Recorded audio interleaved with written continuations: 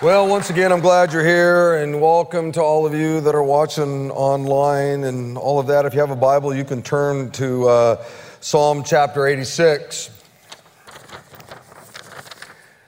I debated whether I wanted to start with this or not. I debated whether I even wanted to show this or not. Because it's things like this that make me really angry. I think it's things like this that give the church a bad name. Talking about the church universal.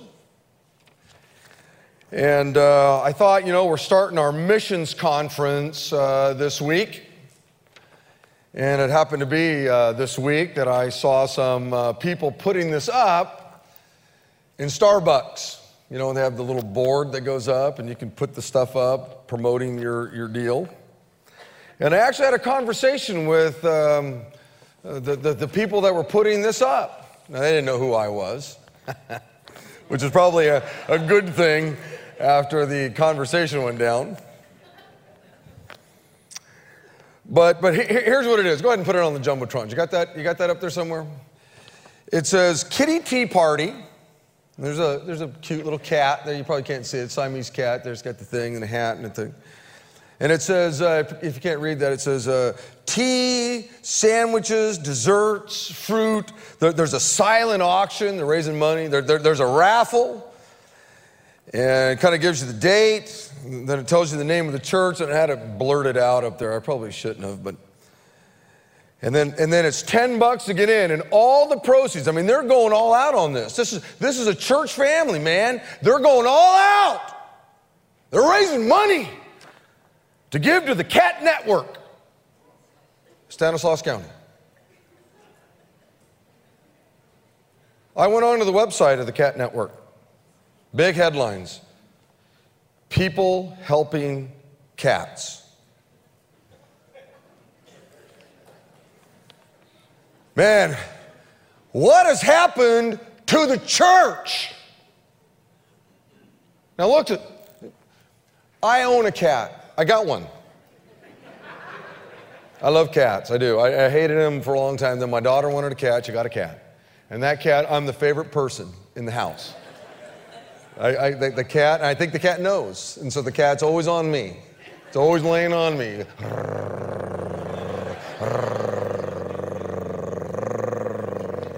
And now I love the cat. Now here's the thing. If I saw someone being mean to a cat on the street, I'd stop them. Because you know what? God created cats. The cats weren't created in God's image, but God created cats, and I'm a human being made in the image of God, and I have a responsibility to take care of all the things that God has created.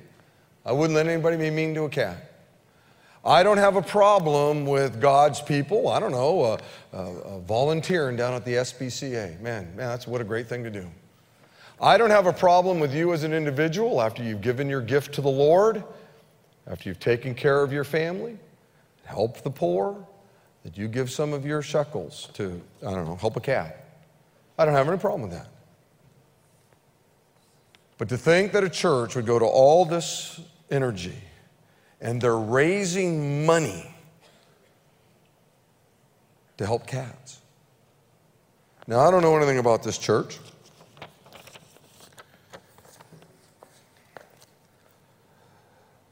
But somewhere along the way, something got skewed in that church's, at the top levels of that church's leadership. They would all get together and have a strategic meeting and print up flyers and let's raise money to help cats. Jesus Christ didn't die on a cross for cats.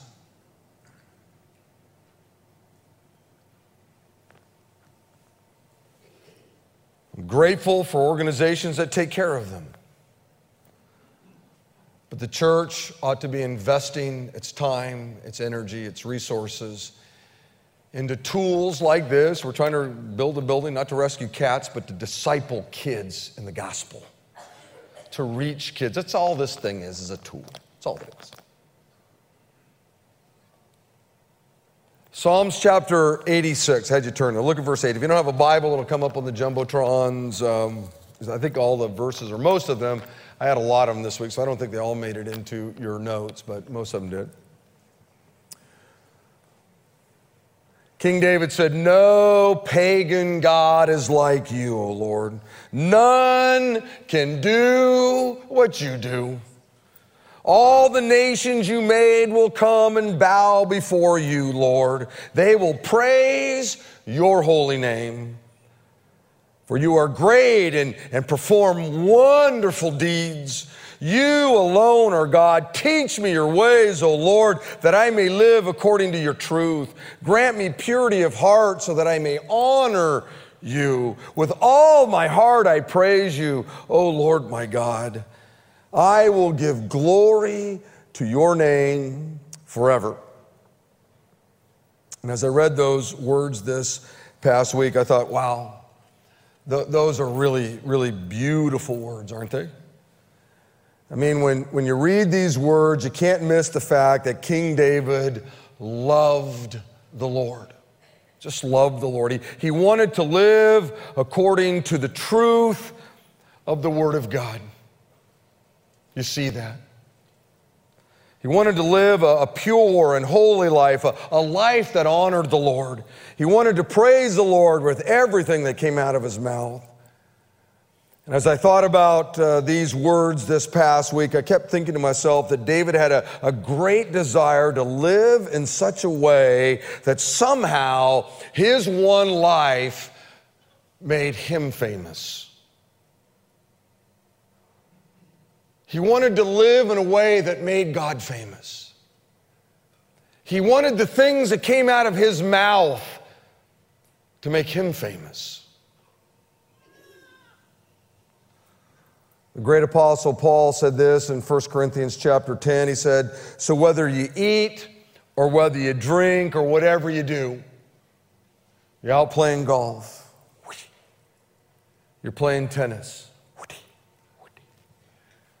you're knitting, you're in your book club, you're walking your dog, you're on a motorcycle ride, you're out fishing, you're playing football, you're playing baseball, you're studying in your classrooms, you're teaching, you're doing surgery on somebody, you're trying a case down at the courthouse, you're driving a truck down the 99. You're selling clothes out at Macy's. You're ringing up somebody's groceries down here at Rayleigh's. You're rolling up a burrito down at Taco Bell. Whatever it is you do it all for His glory. In other words, make Him famous with your life. Make Him famous. Jesus said it this way in Matthew chapter 5. He says, "You are the light of the world. A city on a hilltop cannot be hidden. No one lights a lamp and then puts it under a basket. Instead, a lamp is placed on the stand where it gives light to everybody in the house. In the same way, let your good deeds shine out for all to see, so that everyone will praise your heavenly Father." In other words, Jesus is telling the group that he was talking to here 2,000 years ago and us, live your life in such a way that you make Him famous. When you speak, when the words come out of your mouth, may those words make Him famous. Live your life in such a way that people see your good works, and those good works will honor the Father. Now, our good works don't save us. I want to make sure you get this. No one's saved because they do good things. You're saved simply because you know Jesus Christ as your Savior. But your good works matter. How you live matters. How you speak matters. We're to live and speak in ways that make the Lord famous. Now here's what I want to do. I have two critical thoughts that I'm just going to run by everybody. 2 critical questions. And here's the deal.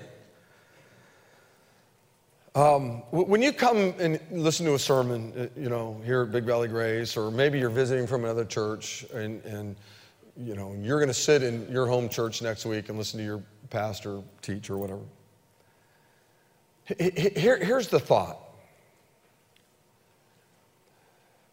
There's a lot of things I'm going to talk about.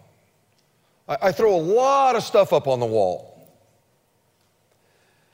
And for some of you, it's like drinking water from a fire hydrant, right? Just whoa, whoa.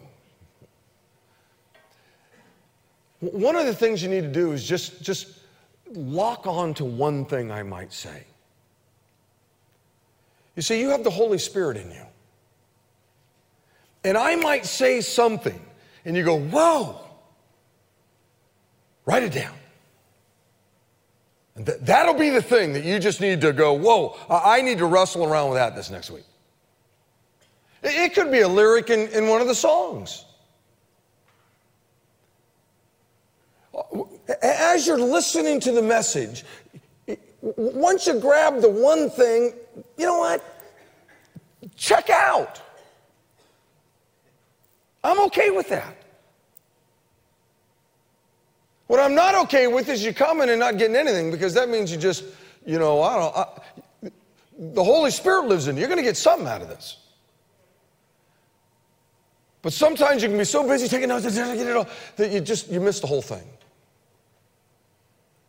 It's one of the reasons why we give you notes, so you can kind of track along. And there might be one verse, one thing I say, and you know what? It doesn't mean a thing to the person sitting on your left or right. It may mean nothing to your spouse, but it means something to you.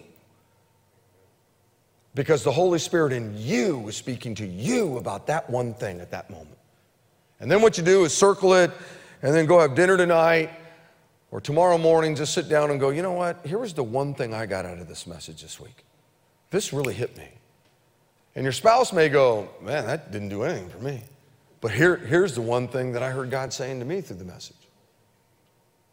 Share it with your kids. Kids, share it with your parents. You don't have to go through the whole message, but just find the one thing. Now, I'm going to cover 2 critical questions. And I believe somewhere in here, God's going to speak to you. And the first question is this. Why make Jesus famous? Why make him famous? Why should we bring glory to God? Why should we honor the Lord with our lives? Why should we make Jesus famous by the way we live, or by the way we, use, the 6-ounce beast, our tongues? Why? What's the point of it all? Well, there's lots of reasons, but I'm going to zero in on one specific reason, okay? The great prophet Isaiah said this: it's your sins that have cut you off from God. Because of your sins, he has turned away. Because of your sin, he's not going to listen to you anymore. That's pretty weighty. Sin comes with a consequence. And God, through the great prophet, is telling us something about the weightiness of sin there. God said this to the prophet Ezekiel: as surely as I live, says the sovereign Lord, I take no pleasure in the death of wicked people. I only want them to turn from their wicked ways so that they can live. Turn from your wickedness, O people of Israel. Why should you die? Hear the emotion there from God? Turn, God says, I don't take any pleasure in the consequence of what sin brings to a life. I want you to turn. I don't want you to die. Hosea chapter 14 says, return, O Israel, to the Lord your God, for your sins have brought you down. And all of us in this room could think of a moment or 6 when we would go, wow, I remember when my sin brought me down. For some, it brought you down so low, you lost your marriage, you lost your business, You lost your freedom. You went to jail or prison. One thing about sin is it's never satisfied. It's got an appetite that's unbelievable. And it'll bring you down. If you think you're down now, you can go lower.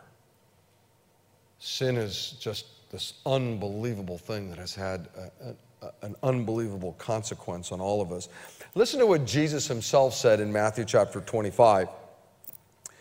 He says, but when the Son of Man comes in his glory, that there's coming a moment when Jesus is going to come back. We don't know when it is. Obviously, we've been waiting around for 2,000 years for this moment, okay? Every generation thinks it's going to happen in their generation, right? The older you get, you just know it's going to happen in your generation. We don't know when it's going to happen. We just know it's going to happen some moment. All the angels will be with him. Then he will sit upon his glorious throne. All the nations will be gathered in his presence. That's the people. And he will separate the people as a shepherd separates the sheep from the goats. Okay? He will place the sheep on his right, and he'll put the goats on his left. Verse 34 says, then the king will say to those on his right, the sheep, come, you are blessed by my Father, inherit the kingdom prepared for you from the creation of the world. Then the king will turn to those on the left, the goats, and he will say, away with you, you cursed ones, into the eternal fire prepared for the devil and his demons. And then in verse 46, Jesus says, and they will go away into eternal punishment, but the righteous, the sheep, will go into eternal life. Jesus himself just gave us some really, really, really weighty words here. He tells us about a future moment when everybody will be gathered. And back when this was written, a shepherd would have had all of his sheep and all of the goats, and they all would have been together making noise, and every good shepherd at some moment would then separate the sheep and separate the goats from one another. And so the people understood this in a way we don't understand it here in the 21st century. And there were people, the sheep on the right, who were believers in Christ, and they were going to spend their eternity with the Lord. And then you had the goats, the unbelievers on the left, and they were going to spend their eternity in a place that Jesus said was designed for the devil and the demons. I didn't write that. Those are the very words of Jesus. Revelation chapter 20 says this, and I saw a great white throne and the one sitting on it. The earth and the sky fled from his presence, but they found no place to hide. I saw the dead, both great and small, standing before the throne. Kings and queens and powerful people were standing there, along with just poor people. Everybody's standing there. There's coming a moment when it doesn't matter what your title was, or how much you had in your 401k or 403b. And the books were open, including the book of life, and the dead were judged according to what they had done, as recorded in the books. The sea gave up its dead, and death and the grave gave up their dead, and all were judged according to their deeds. Then death and the grave were thrown into the lake of fire. This lake of fire is the second death, and anyone whose name was not found recorded in the book of life was thrown into the lake of fire. It would take me way too long to try to explain all that Jesus is saying here. But the overarching principle is this. Here's the point in all of this, is that there's bad news on the horizon.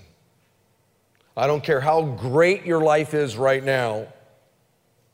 There's bad news on the horizon. Judgment is coming.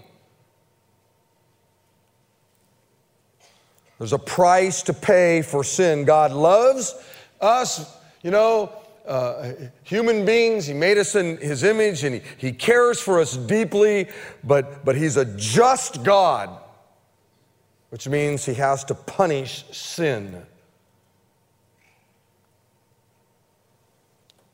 So back to the first question, why make Jesus famous? You make Jesus famous because he alone provides the only way to escape this coming judgment. Listen to what John said in John chapter 1, and we're just going to take a little tour, if you will, through the New Testament. John wrote, he, that's Jesus, came into the very world that he created. You read about that in Genesis chapters 1 and 2. You get to see the world that he created. But the world didn't recognize him. He came to his own people, but even they rejected him. But to all who believed in him and accepted him, he gave those people the right to become children of God. They are reborn, not with a physical birth resulting from human passion or plan, but a birth that comes from God. And what he's saying there is this, is you have to be reborn. We've all been born once, and most of us were born because of, our moms and dads thought, hey, let's have children. There was a plan involved. Some, like me, were unexpected. But what John's saying here is this: you don't get into the kingdom. You don't become one of those sheep because of something your mother and your father did. Just because they had sex and you were born, that's not how you get in. You have to be reborn. And this rebirth doesn't happen from, your mom and dad having some sort of sexual relationship.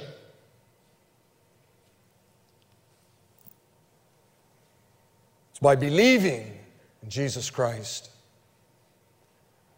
The moment that you put your faith in Jesus, at the moment you give your life to him, at that moment you're born again, you're reborn.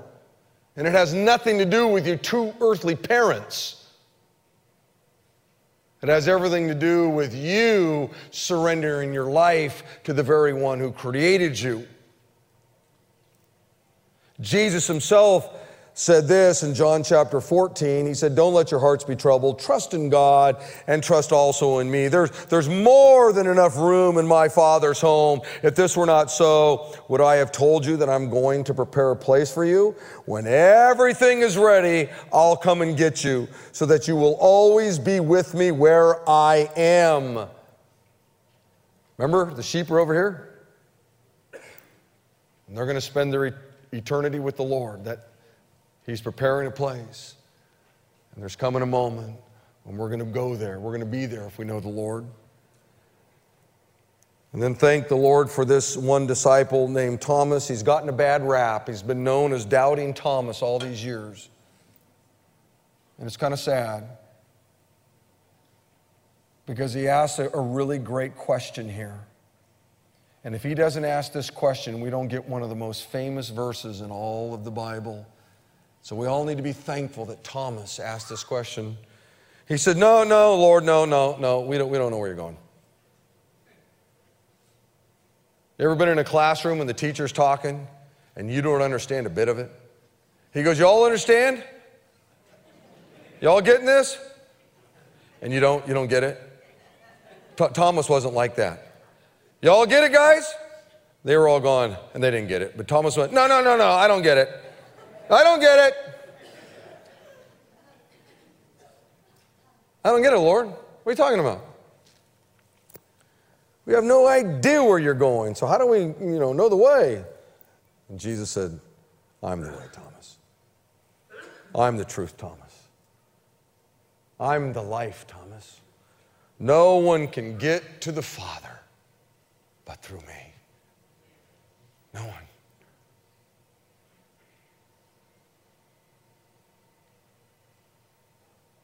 Jesus was very narrow-minded, wasn't he?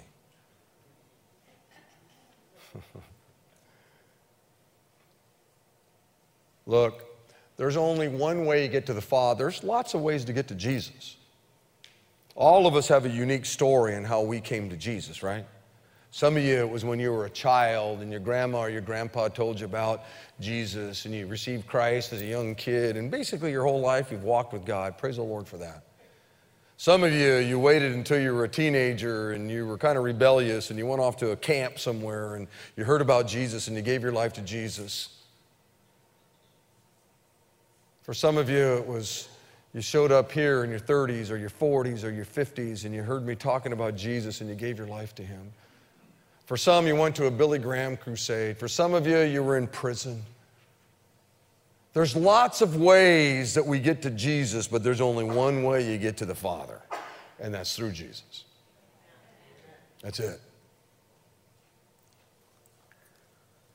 John chapter 20 says, the disciples saw Jesus do many other miraculous signs in addition to the ones recorded in this book. In other words, all the stuff you find in the Bible about Jesus, that wasn't all the stuff. He did a lot of things that weren't recorded in this book. But these were written so that you may continue to believe that Jesus is the Messiah, the Son of God, and that by believing in him, you will have life by the power of his name. That's why John wrote what he wrote in the Gospel of John. Hey, this isn't everything, folks, but what I did was I just picked out the stuff that would really help you understand who he is. He's the Messiah. He's the Savior. And that when you put your trust in him, you become one of those sheep he was talking about so that you can spend your eternity with him forever, you see. Paul said this in Romans chapter 5. He says, therefore, since we have been made right in God's sight by faith, we have peace with God because of what Jesus Christ our Lord has done for us. He went to the cross. He took the penalty that we deserve for our sin, see. Romans chapter 6 says, for the wages of sin is death, but the free gift of God is eternal life. How does that happen? Through Christ Jesus our Lord. Romans chapter 8 says, so now there is no condemnation for those of us who belong to Christ Jesus. When you become a sheep, when you've given your life over to him, there's no condemnation anymore. And because you belong to him, the power of the life-giving Spirit has freed you from the power of sin that leads to death. Now here's the deal. If you know Christ, listen to me, Christian, there's no condemnation, none. Now Christians will condemn you. They're really good at that. But there's no condemnation from the Lord if you know him.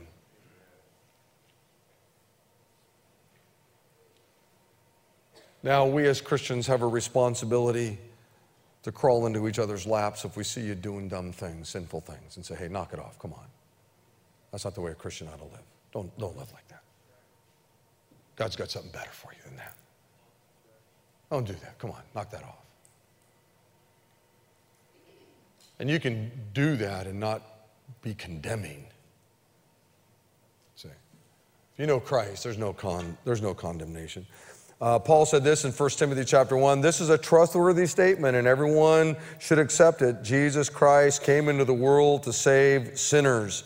And then Paul adds this, and he didn't know me. He said, and I am the worst of them all. So I just hadn't been born yet.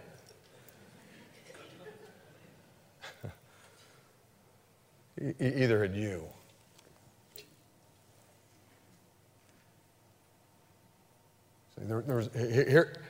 Here's why he came into the world. In about, 55 days? 55 days. We're going to have these things in our houses with lights all over them. We'll put these things on the fronts of our doors with wreaths, things on them. My house is going to smell like one big potpourri ball, man, and they're having candles everywhere, and there's going to be trees underneath the thing, and I'm going to spend a fortune sending out cards to everybody, and all this stuff's happening. Because a baby was born in a town called Bethlehem. And the reason why that child came into the world was to save sinners like me.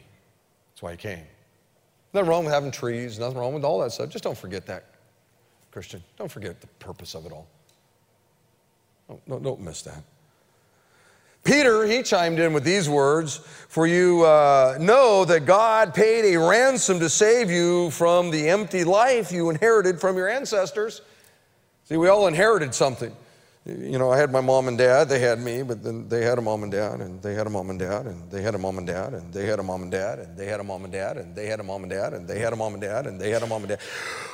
They had a mom and dad, and they had a mom and dad, they had a mom and dad, they had a mom and dad, and you got to go all the way back to Genesis chapter 2. We're the first parents, Adam and Eve.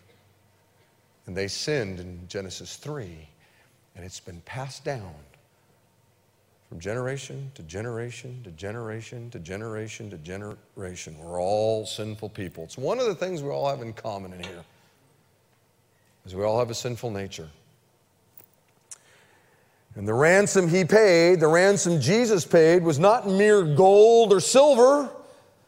It was the precious blood of Christ, the sinless, spotless Lamb of God. God chose him as your ransom long before the world began.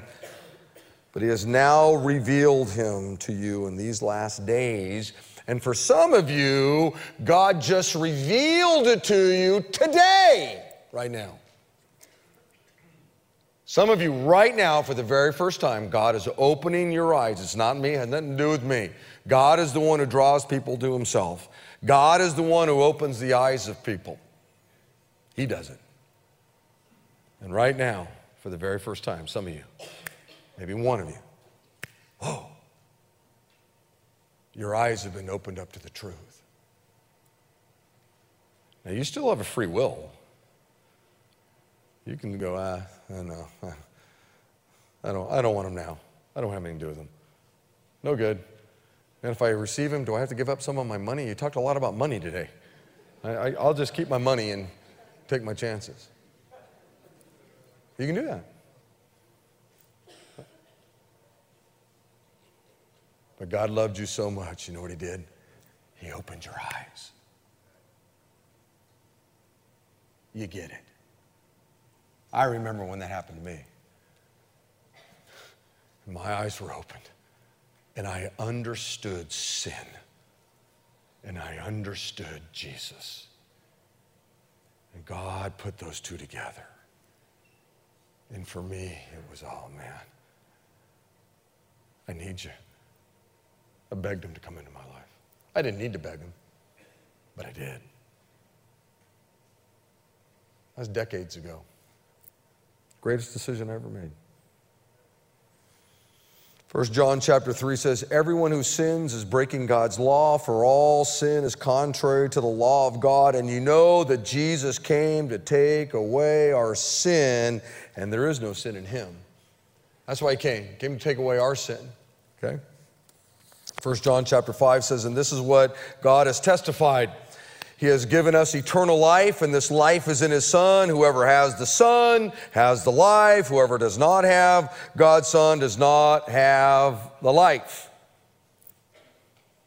Pretty simple. If you have the Son, if you've invited the Son into your life, you're the sheep. You're on the right side. You're on the good side. You're going to spend your eternity with him. If you don't know the Lord, then you're one of the goats at this moment. Pretty simple message. Look, judgment will come upon those that do good things. Just want you to know that. Because doing good things isn't the key to escaping the coming judgment.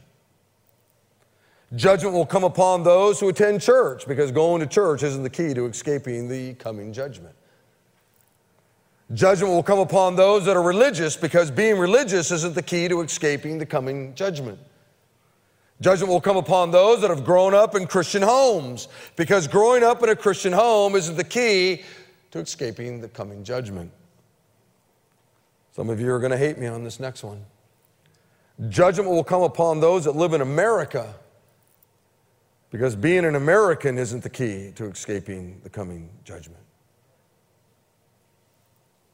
Beloved, the key to escaping the coming judgment is through a personal relationship with Jesus Christ. You see, He alone can forgive your sin, which then frees us from the consequence of our sin. You see, judgment. Which is why we as Christians need to make Him famous, right? By how we live and how we speak. Now, here's the thing. This brings us to the next logical question, and that is this, or question number 2. How do you do that? How do I make Jesus famous? Okay, this is the nugget of the message, if you will.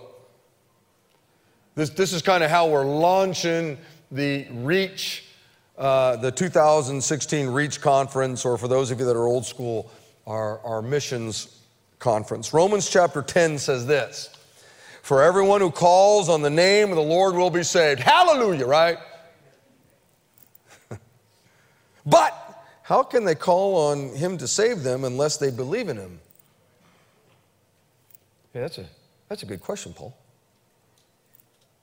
And how can they believe in Him if they've never heard about Him? Yeah, that's a pretty good question there. And how can they hear about Him unless someone tells them? There's a thought. And how will, anyone go and tell them without being sent?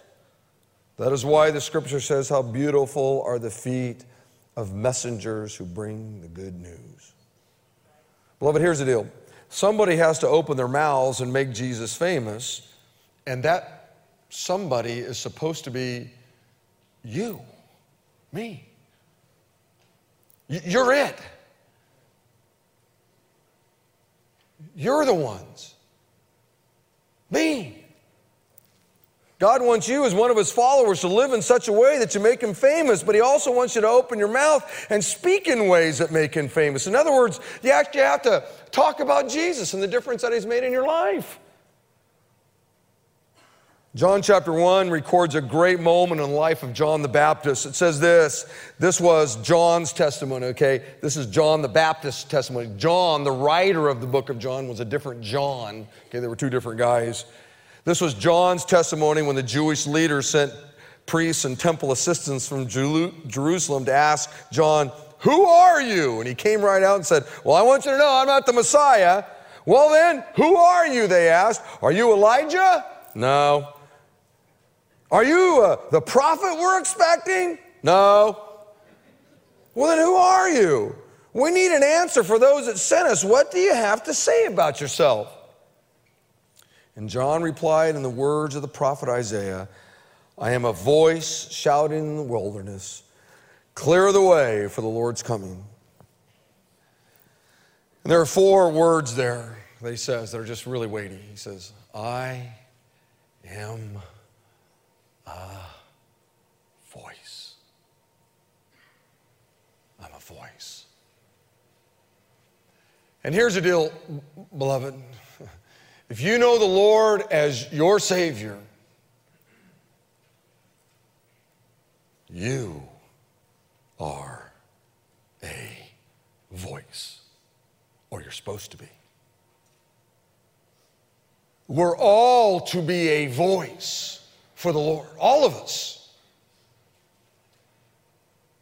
You see, one of the things that I did when I became the senior pastor, we used to have this wall of missionaries out there, and they were unbelievable people. You're going to meet some of them here over the next few weeks, and we had all their pictures up, and it said, these are the missionaries. And inadvertently, what our church had done, and I think a lot of churches did, was you'd walk by and you go, see, there are the missionaries. There they are right there. There are the ones that are out telling everybody about Jesus. There's our missionaries.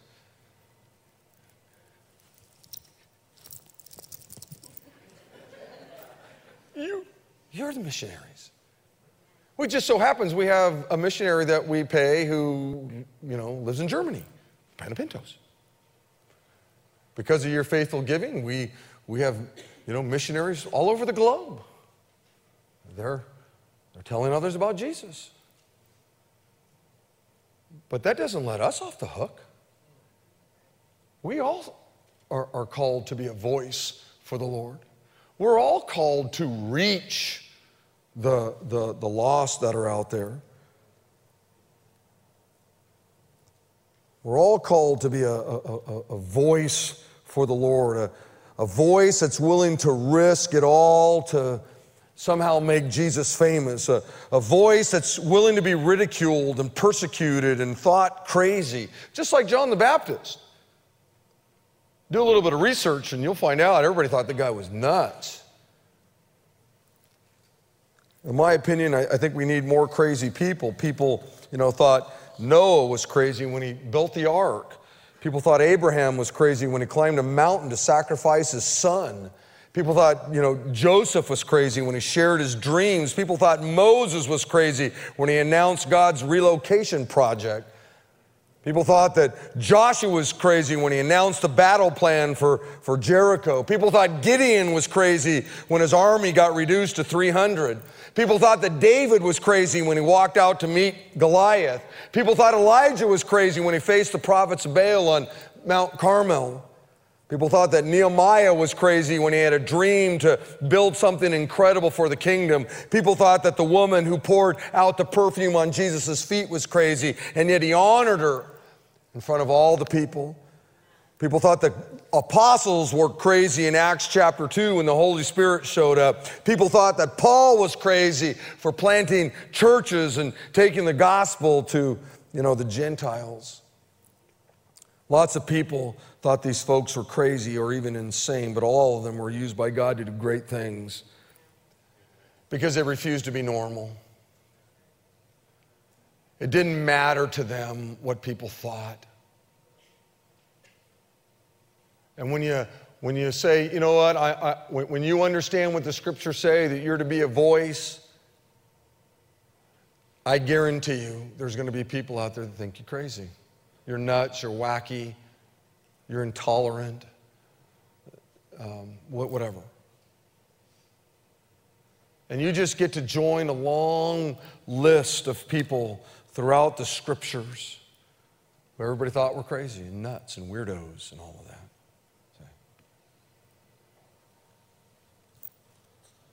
The world needs people, leaders who would be willing to die for something crazy, like living in total obedience to the word, that your one life would somehow make Jesus famous, like in the office complex, or the place that you do life, or on the first tee box of where you play golf. I suppose the easy thing is we can raise money for cats. Oh, geez. Who's not gonna? Everyone loves you if you're raising money for cats, man. We just put a lot of juice into raising money for cats. Look at all the money we raise for cats. Our church, man, I'm gonna tell you something. You may care about human beings that are lost and going to hell. We care about cats.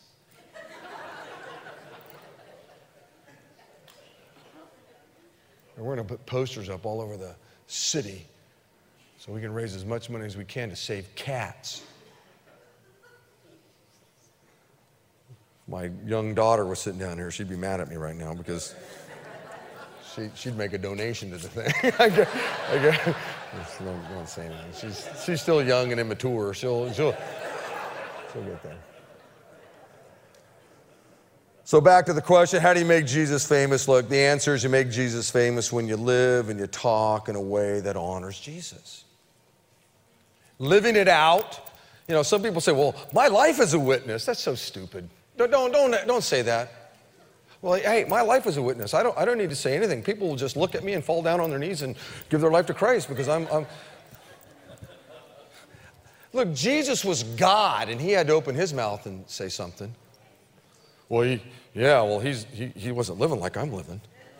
He needed to open his mouth. Look, we all have to live it out, and we got to talk about it. Peter said this in the second chapter. He says, live such good lives among the pagans that though they accuse you of doing wrong, they may see your good deeds and glorify God on the day that he visits us. See, here's the deal. Unsaved people are watching you. They're looking for any excuse to reject the gospel. So we got to live in such a way that honors the Lord. We got to live in a way that makes him famous. And we need to talk in ways that honor the Lord, that honors the Lord. In other words, your walk has to match your talk, or as one theologian said, our good works must back up our good words. They go together. No one's going to do it perfectly, but they need to go together. Beloved, I've seen firsthand the power of someone living a godly life. Many of you are Christians today because somebody in your life lived out their faith in God in such a way that they brought glory to God, right? I was thinking back over some of the people in my own life, guys like Chuck Fair and Coach Burrows and George Brown and Mike Pedlow. I thought about some great churches in our town like Modesto Covenant and First Baptist Church, and there were these places that would, the people were good people, they lived godly lives, but then they also spoke in ways that helped me understand the importance of Jesus Christ. Now, none of these people were there the day I gave my life to Christ.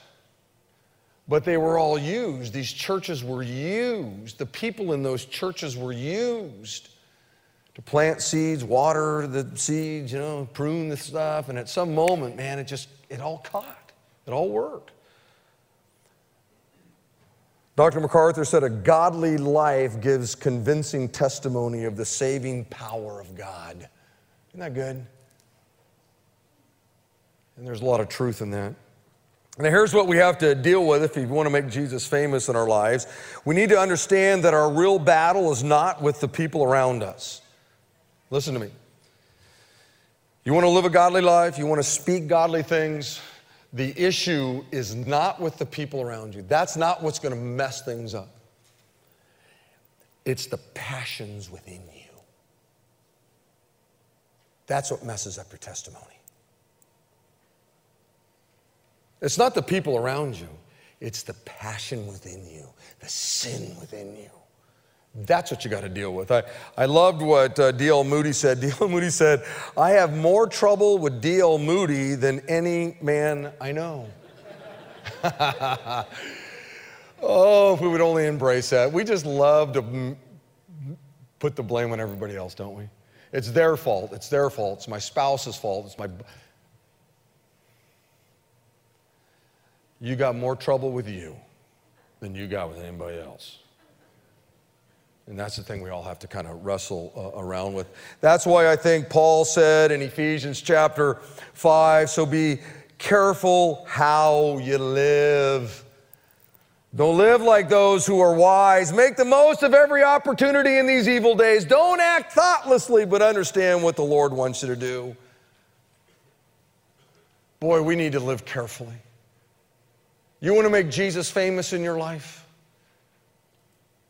You got to live carefully. You got to be very careful how you live.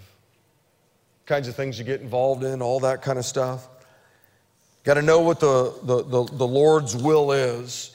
And I can guarantee you that it's the Lord's will that you be a voice for Him. 2 Corinthians chapter 5 says, so we are Christ's ambassadors. God is making His appeal through us. We speak for Christ. When we plead, come back to God. It is God's will that all of us would be missionaries. He wants you to be active in reaching the lost. I remember about 3 or 4 months ago, I shared with you this thought I had about the first century Christians. They didn't have cars, right? First century, book of Acts, didn't have cars, which means that they didn't have, bumpers to place bumper stickers on. And I say, honk if you love the Lord, or turn or burn, or whatever it is you see on those dumb things. They didn't have any witness wear. They didn't know Christian t-shirts or jewelry or whatever. They didn't have radio stations that played good Christian music, or that had unbelievable guys preaching at 5 o'clock on 99.9. They didn't have superstar pastors with TV programs and all that kind of stuff. No iPods. They didn't have celebrity pitchmen making Christianity the vogue religion of the day, or star athletes, like the Tim Tebows or whatever, that kind of make Christianity cool. They didn't have any of that. They didn't have gospel tracts, like the 4 spiritual laws or the 5 bunny hops to Christ or the 6 whatever. Well, I don't know what they all are anymore. They didn't have, Gideons putting Bibles in all the hotel rooms back in those days.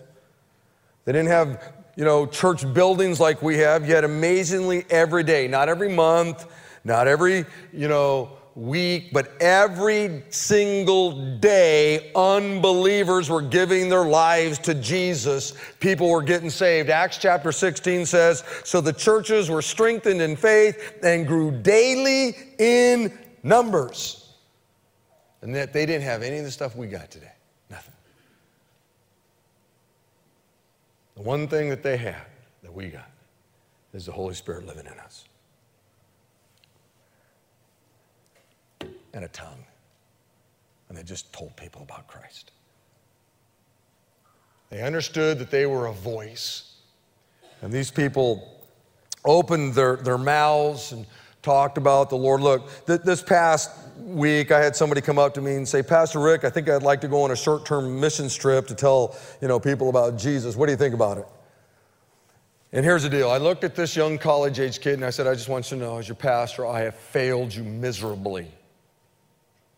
I'm just really, really sorry that you've asked that question, because here's the deal. It's too late. You're already on the mission field. You think you got to go somewhere to tell someone about Jesus? Do you realize that in America, we used to send missionaries out to all places on the globe. Now other countries send missionaries here. They prepare missionaries to come here and tell us about Christ. Let that sink in for a moment, how far we have come.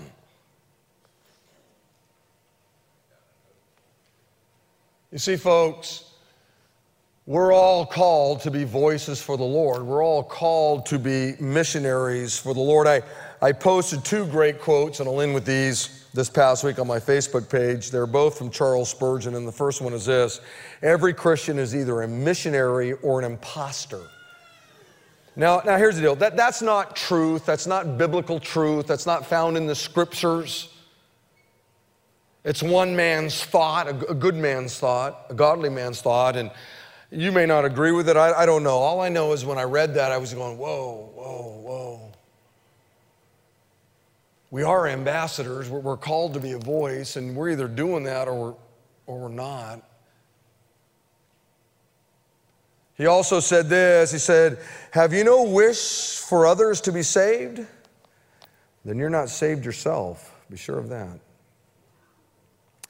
And once again, folks, that's not scripture. So I don't know whether that's true or not. I'm not telling you that that's truth. What I'm telling you is that a very godly man has given us a weighty thought. Whether you agree with it or not, just relax. But here's a very godly man who's told us something here.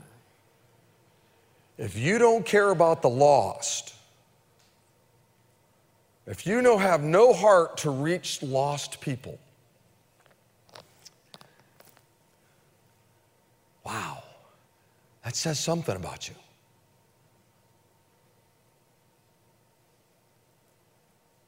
Now, one of the things I know about the people of Big Valley Grace is you got a great, great heart for the Lord and a great heart to reach the lost. And over the next couple of weeks, you're going to meet lots of people that are doing lots of cool things. And I want you to know, it's night, and so you're not going to be able to see these signs very well. When you get in your cars and you actually drive out of here, and you get to the stop, and you're going to head out onto Tully Road, or you're going to head out onto Pellendale Road, okay, when you get there. We have signs that are made up. You're not going to see them. That's why I'm going to tell you what they say. Tomorrow I'm not going to tell them. They'll just see them. But it says, as you're exiting, there are signs out there that say, you're now entering the mission field. And it's just a great reminder to all of us that when you drive out of this parking lot, we have a few signs in here too that you'll see, that you're it. You're it. Yes, you're going to meet some local people, global people, but you're it. Everybody stand up. Let me pray, okay? Father, thank you, Lord, for tonight and just all these folks that came out, Lord, on a kind of a unique night. I pray for all of the churches in our town that are doing some fun things that don't have Saturday night gatherings. I think Calvary Chapel's doing something, I think. Blessings on them. Keep everybody safe, and may they have enough candy and all that kind of stuff. And I think the house is doing something, and blessings on them tonight. And I don't know if First B's doing something, or Modesto Covenant, or some of these other churches. I don't know, Lord. But any church that preaches Christ, that is trying to redeem this evil night, blessings on them. Keep them safe. May great things happen. May the lost show up, Lord. And as we walk out of this place tonight, God, may we understand that the mission field's right out there. We're in it. And may all of us be ready to make you famous, Jesus. And I pray this in your name, and all of God's people said, amen. Hey, Lord bless you.